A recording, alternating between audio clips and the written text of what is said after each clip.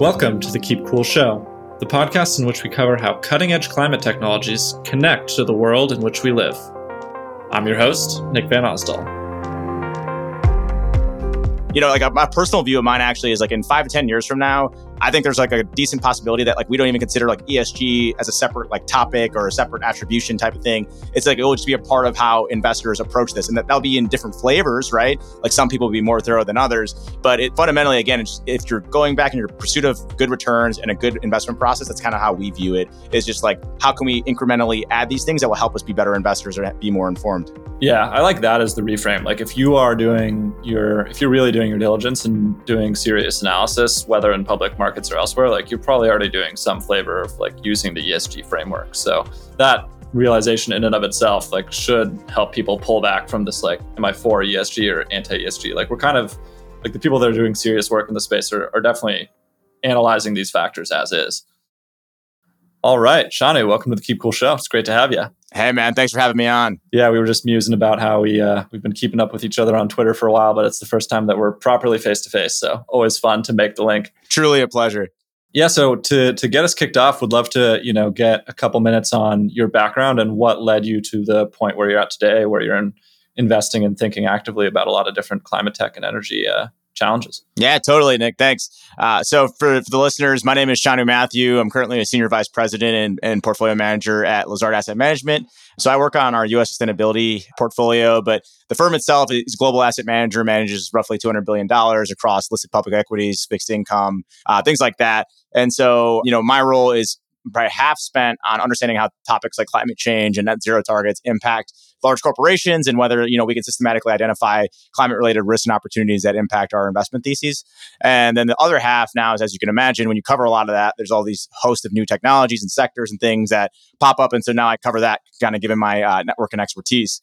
And so, how did I get here? I think like the professional road is actually quite traditional. I was trained in accounting and finance, studied that undergrad, worked in investment banking, worked at a startup that was acquired, did high yield credit, now public equities. Climate itself was actually a personal passion, weird enough. In undergrad, I'm sure like many folks that are in this space, like read apocalyptic headlines. And I was like, well, if the world's ending, I should probably know what's going on. And then the more I spent time, reading, as I'm sure most do, you realize that, it's a solvable problem. It's a massively complex and challenging one, but one where you can generate, huge amounts of economic value as well as impact. And so decided that to make it pretty much my priority outside of work. And so, read a bunch of reports, talked to a bunch of people, would write online like yourself, not as well as you do, but just, put stuff out in the ether. And, you do that long enough and do it for like 10 plus years, you end up meeting a lot of folks, you start refining your views, you start, finding that area of intersection where you have expertise, which in my case was like kind of financial markets and analysis with climate. And so that's what led me here today. Awesome. Yeah, love that perspective. And I think it's, I'm super excited to talk to you today because we get a lot of fantastic founders on the pod. We get, sometimes policymakers and a lot of venture investors, but we don't always get folks that also have kind of that eye on, the holistic capital markets, also the public markets. So definitely stoked to dig into some of that. But to dive right in, I'd be curious, to start in the present day, and we can track things over time as we go along. But like, what are some of the key themes or trends or tech and climate and sustainability that you're spending a lot of your time, like right now in 2023, analyzing and understanding and that you're excited about? Yeah, definitely. I don't want to start off by talking about the IRA because that's like all everyone talks about. But, in a lot of ways there's a reason for that. And it's because, the transformative impacts of how big those packages are and tax credits, really impact the economics of underlying businesses. And so I guess to take a step back, if I think about what my job entails is public markets investors, especially when you actively manage, our job is to kind of, take predictions or hypotheses that we think the market's underappreciating, overappreciating. And that's all about catching an inflection point. So whether it's catching an inflection point of a market growing faster than anticipated or slower than anticipated, or vice versa, you're kind of thinking about it where, a technology that previously was not ready for commercial scale or was not at cost parity now reaches that. And so when you think about that with respect to climate, there's a few different technologies that fall in a few different pockets, but some of the older technologies like solar and wind, that might fall in that former category where you're trying to get a view on how much faster or slower than market expectations are those sectors growing. And then some of these newer technologies where things in the IRA, such as like the $3 a kilogram hydrogen credit or the economic incentives associated with purchasing an EV can now really accelerate or, put fuel on the fire, if you will, in some of those markets. So I think like where we've spent a lot of time recently is in that inflection point of where you're about to see a rapid growth. I mean, so for example, EVs, right? 5+ years ago, it was less than 1% of global sales. I think it just eclipsed 10% in 2022 and accelerating. In the US, it's still like 6%, so like a low penetration rate, but growing fast. So we try to spend time mapping out the different value chains and figuring out where we want to play. And so something like automotive is actually quite challenging. If you think about it from an OEM standpoint, right? I think like Tesla famously is always quoted as like, why would you start a car company? Because all of them have gone bankrupt. That's a true point, right? So it's really challenging to take a view on that. But what we'll do is we'll map out the entire value chain. And so, for example, if we look at some of the EVs, we expect that to continue to grow. We think it's really, really challenging to figure out which OEMs are going to, get a ton of value and be the best investable category. So we might look up the value chain. So the folks that are providing the electrical architecture or are the tier one suppliers to these folks, because we are very high conviction around the volume growth in EVs. And we think there might be better value capture there. So spending times in areas like that, some of the newer technologies like CCS or hydrogen are a little bit earlier stage. So we're trying to map more, again, where do we think the economic value lies? Where's the bargaining power and spending time there? But that's kind of, the main areas that we're looking at. Nice. Yeah. Thanks for walking us through kind of the thought process. I think that's super valuable in and of itself.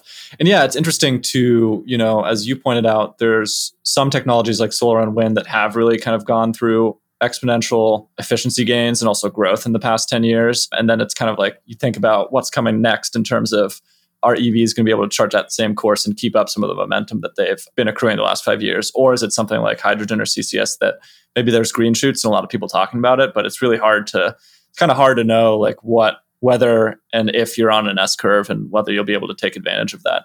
And then investing in it is a whole nother question, as you said. Like you can't just go and invest in an auto manufacturer and expect to necessarily make money because EV sales will grow. You got to think like upstream or downstream to something like charging and how consumers are going to interface with or kind of the way that consumer behavior is going to change with EVs too. Yeah, totally, Nick. I think you hit a really strong point that I think is grossly underappreciated. Anyone that follows me on Twitter probably knows I'm annoying about it, but just because there is like significant secular momentum for industries doesn't mean every company in that industry does well. But I think that's the point that you're getting at right here is, I think everyone knows that solar and wind and EVs are going to do well.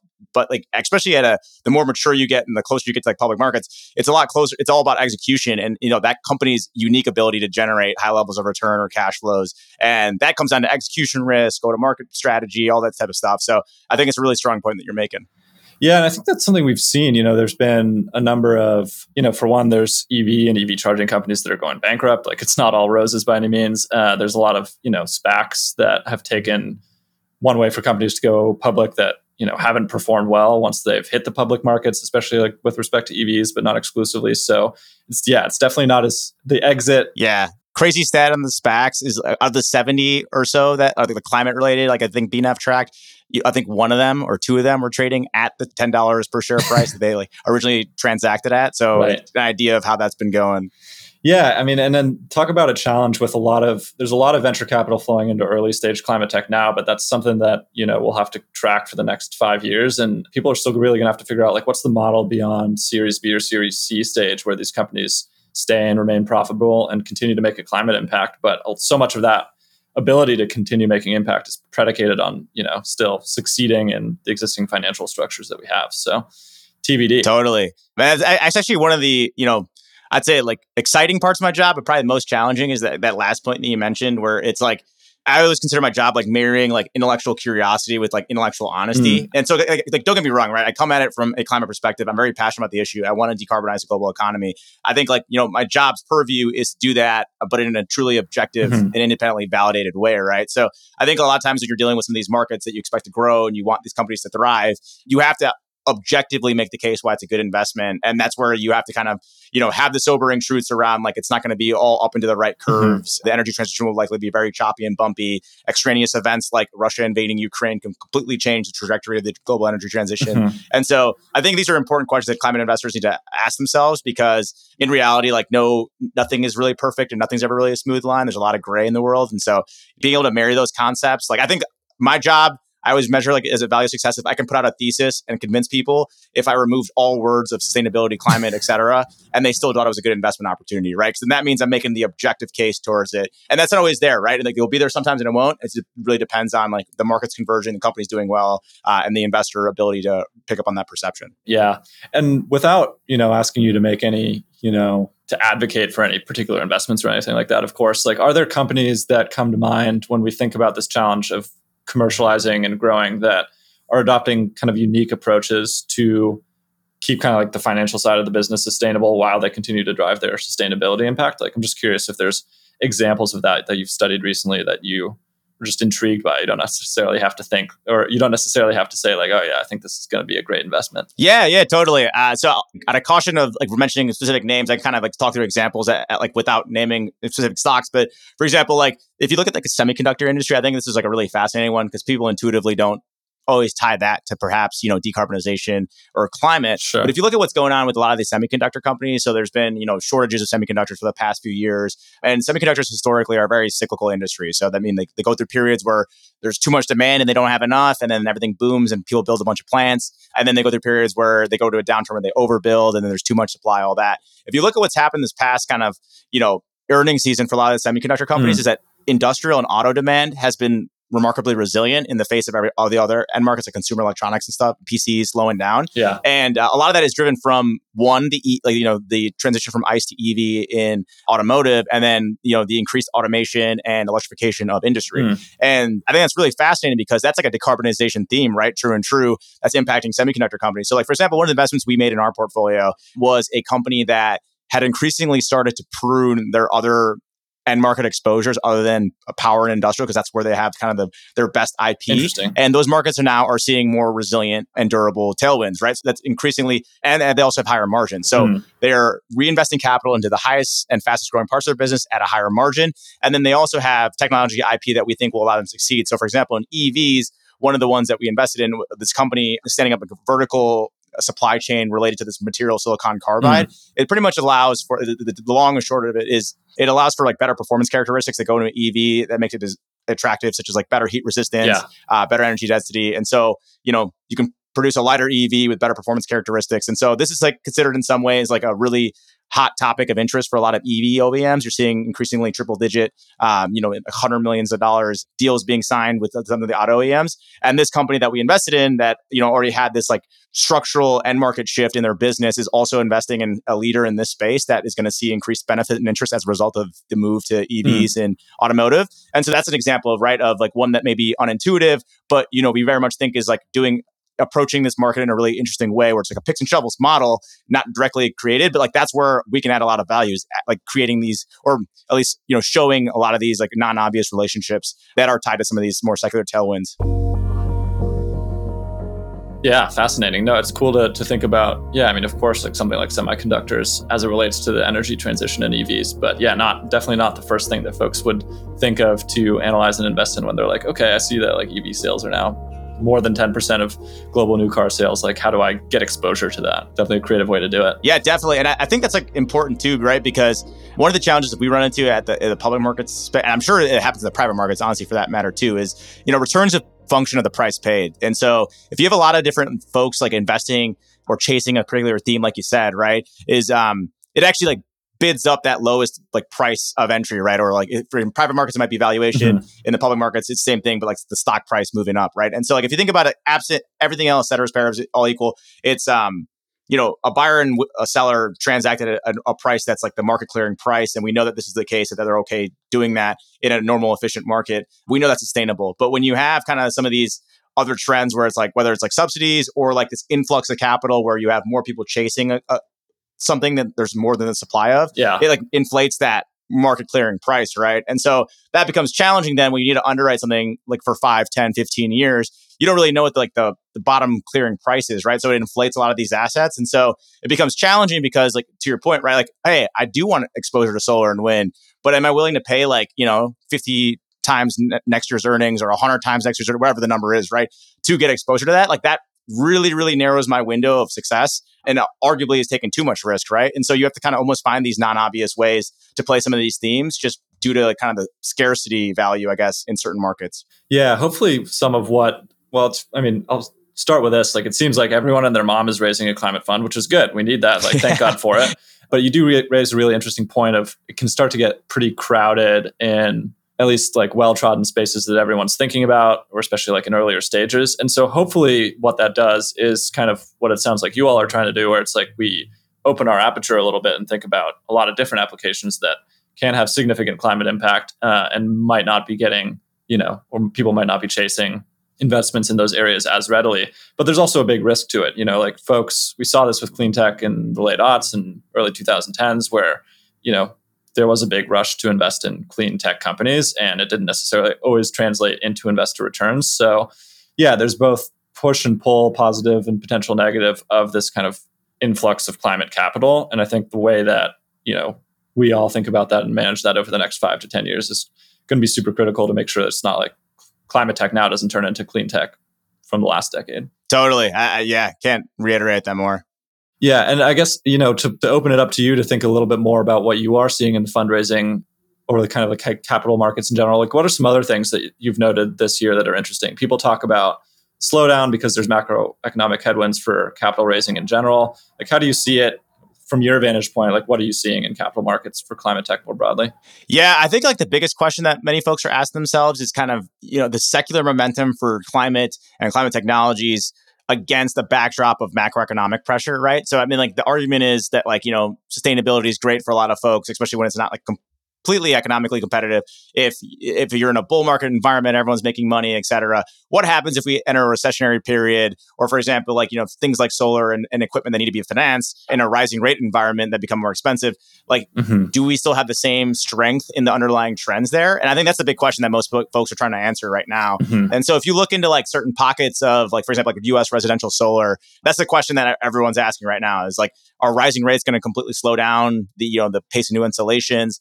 There's like an interesting question to be said, or like, did the extension of the ITC and PTC credits for solar and wind, will they actually slow down near-term installs because now you have more visibility on the the longer tenure of the tax credits, and you're going to wait for a period where you're literally economically in a better position? Right. Like, it's kind of an interesting question. So I think that's probably the biggest one in terms of other capital markets activity. I mean, I think you're probably starting to see a little bit of a more narrower focus in certain funds. Like, so I think like 3 years ago, or I guess maybe 5 years ago, you raise an ESG fund and you kind of have the flexibility to invest in a bunch of different sustainability type stuff, maybe climate stuff. I think like just by natural evolution of a market, you're getting more narrow in focus now, where people are realizing there's all these problems when you go too broad. So you're seeing like more specific, maybe like a water fund or like a environmental fund. And so I think that's a trend that'll probably stick around, is that like the LPs are going to increasingly want specific exposure to things and not like more broad. And so that's probably another one. But those are the ones that come off the top of my head.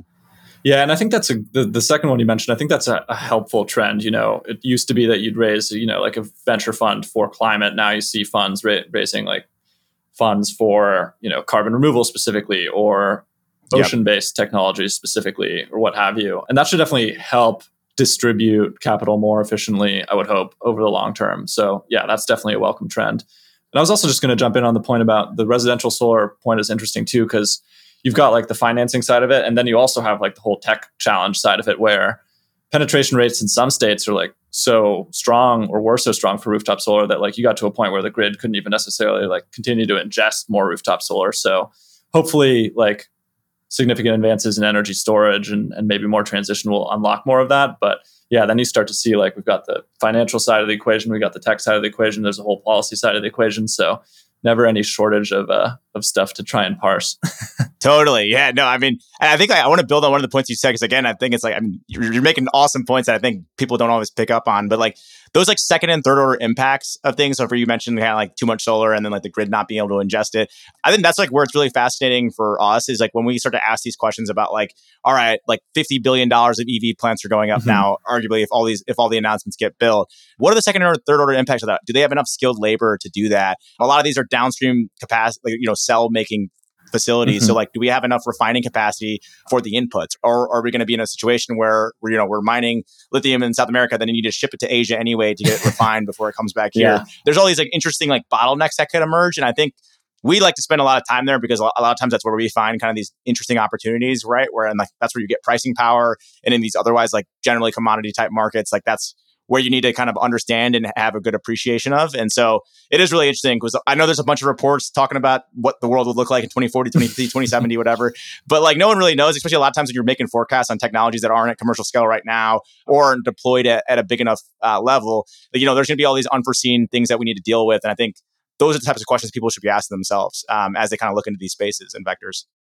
For sure. I mean, you can definitely Google and find reports that will tell you that carbon removal will be $1 trillion industry in 20 or 30 years. Hydrogen will be $1 trillion industry in 20, 30 years. It'd be interesting to like go back to 2000 or 2005 and be like, what reports were, what were they talking about as the future $1 trillion industries back then that didn't pan out, or maybe, they got some of them right, but it's very hard. Yeah. Or they're the ones that we'll be wrong on, right? Or like we have no shot at commercial success today. And then we're one breakthrough away. And then all of a sudden that becomes the new technology, right? Exactly. Something else that you, I think that I see you as super knowledgeable about and have an interesting perspective on. There's been like a decent amount of political backlash to ESG in the US. And, I haven't kept up with all of it because I think some of it is just sort of like talking heads doing what they will to rile people up. But I mean, I think it is fair to say that ESG as a term has kind of taken it on the chin a little bit the last 12 months, 18 months. But, the work that you do kind of crystallizes that it obviously still has an important role to play in the way that people think about allocating money, especially in public markets. How have you kind of metabolized some of that conversation, and how do you try to reframe it for people when you're, not even inherently pitching, but just like cementing the value that ESG has to play for the next 10, 20, 30 years? Yeah, definitely. So when I break this landscape down, I mean, I think bravo on you for one, recognizing there's probably a lot of like noise, right? I think most people use any type of controversy to their own advantage, but I think a lot of it can just be rooted down into the conflation of a few different terms. And so, give me just a little bit of time here, just kind of define the terms and I'll explain the implication of them. But so the three main buckets I would say, right, are ESG versus sustainable investing versus impact investing. Those three things are far different from each other, but they're consistently framed as the same thing. And I think that's where a lot of the tension is sourced from. And so you think about ESG in its definitional sense, what it's meant to be is a framework for analysis that helps you understand companies better. And so what that basically is an appreciation that there's certain non-financial factors that can influence or be material to a business's operations and ability to generate attractive rates of return.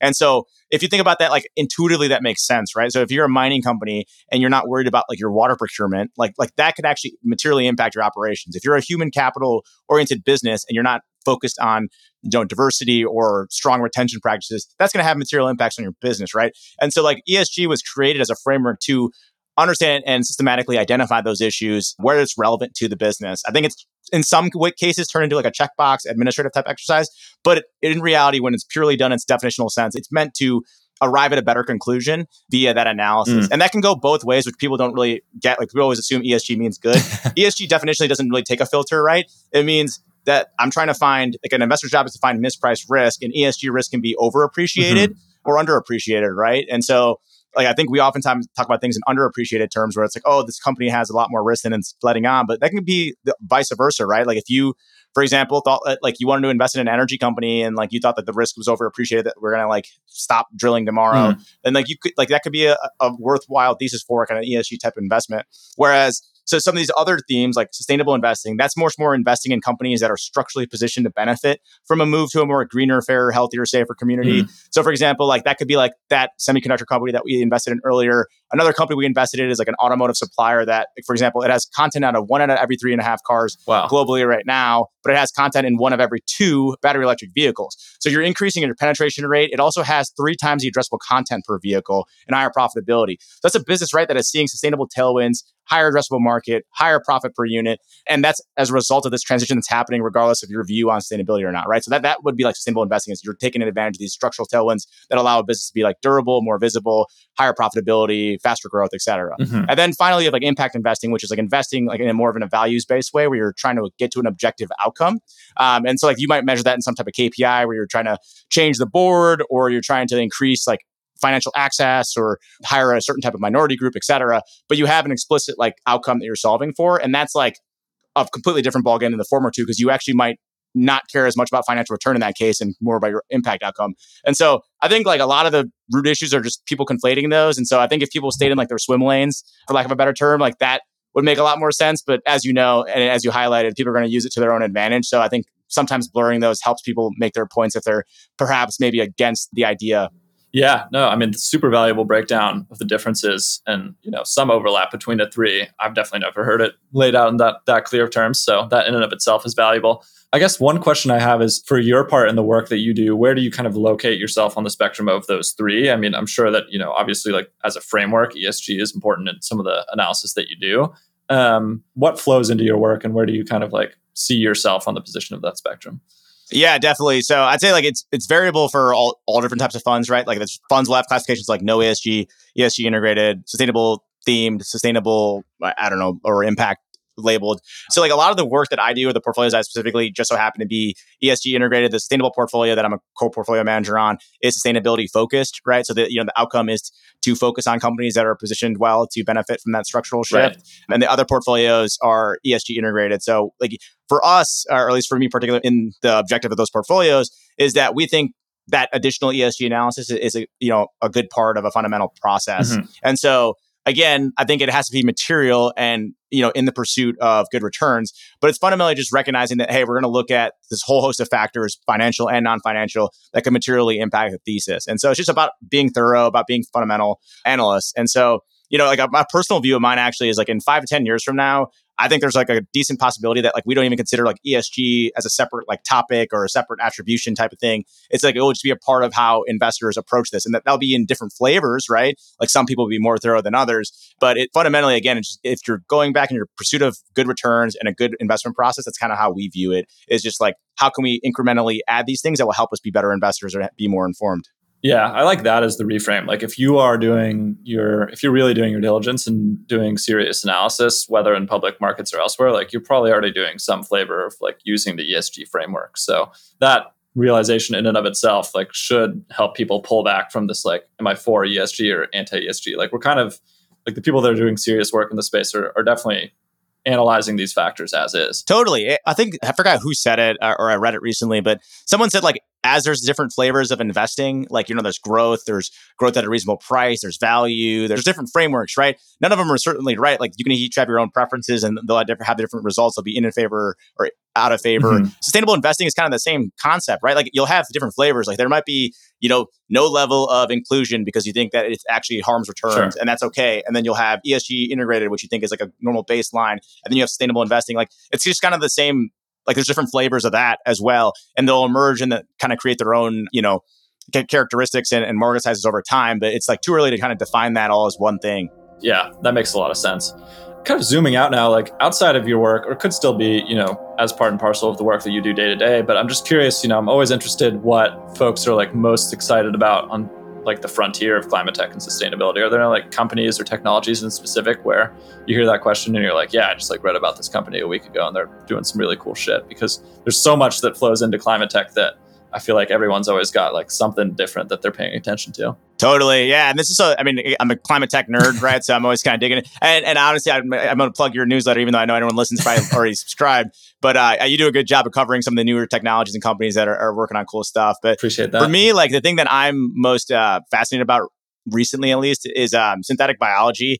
And like, I guess like, the overly simplistic definition being like, programming microbes or bacteria, feeding them some chemical concoction of either sugar or like waste product like carbon monoxide, and then turning that into useful outputs, whether it's like molecules that you can then turn easily into other products or like directly into new products themselves. And so like companies like LanzaTech or Solugen or Ginkgo Bioworks, like they kind of fall, Zymergen, they all fall in this category. And so like for me, it's like really interesting because it's like a new paradigm within like manufacturing, and you're completely like displacing or like reinventing supply chains, right? Like can you imagine if like we were able to find like plentiful, cheap, cost-effective inputs that you can do anywhere, that you can make anywhere, and then like, make it local too. Like you're decentralizing manufacturing, you're rethinking supply chains. You can potentially make, products that are a lot less intensive on the built environment in terms of the resources used. And so like we're like in really early days of it. But I think like if I think about truly transformative tech, I mean, if I could turn the clock back, I'd be going and studying that, right? Like being a biologist in my undergrad. But I think that's really, really, really fascinating. I mean, there's like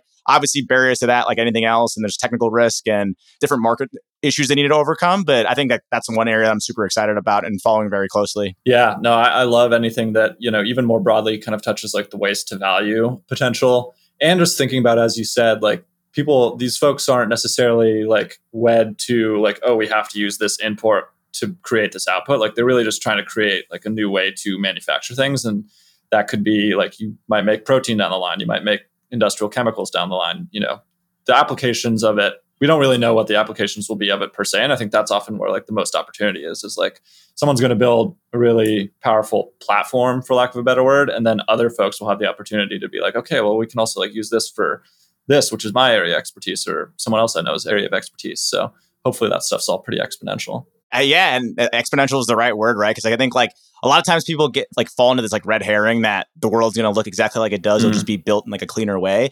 Like there's no way that happens, just even from like a financial or economic standpoint. Like you won't be able to justify the cost of like ripping out every form of iteration of something right now in this dirtier form and replacing it with a clean, newer one, especially if it's more expensive.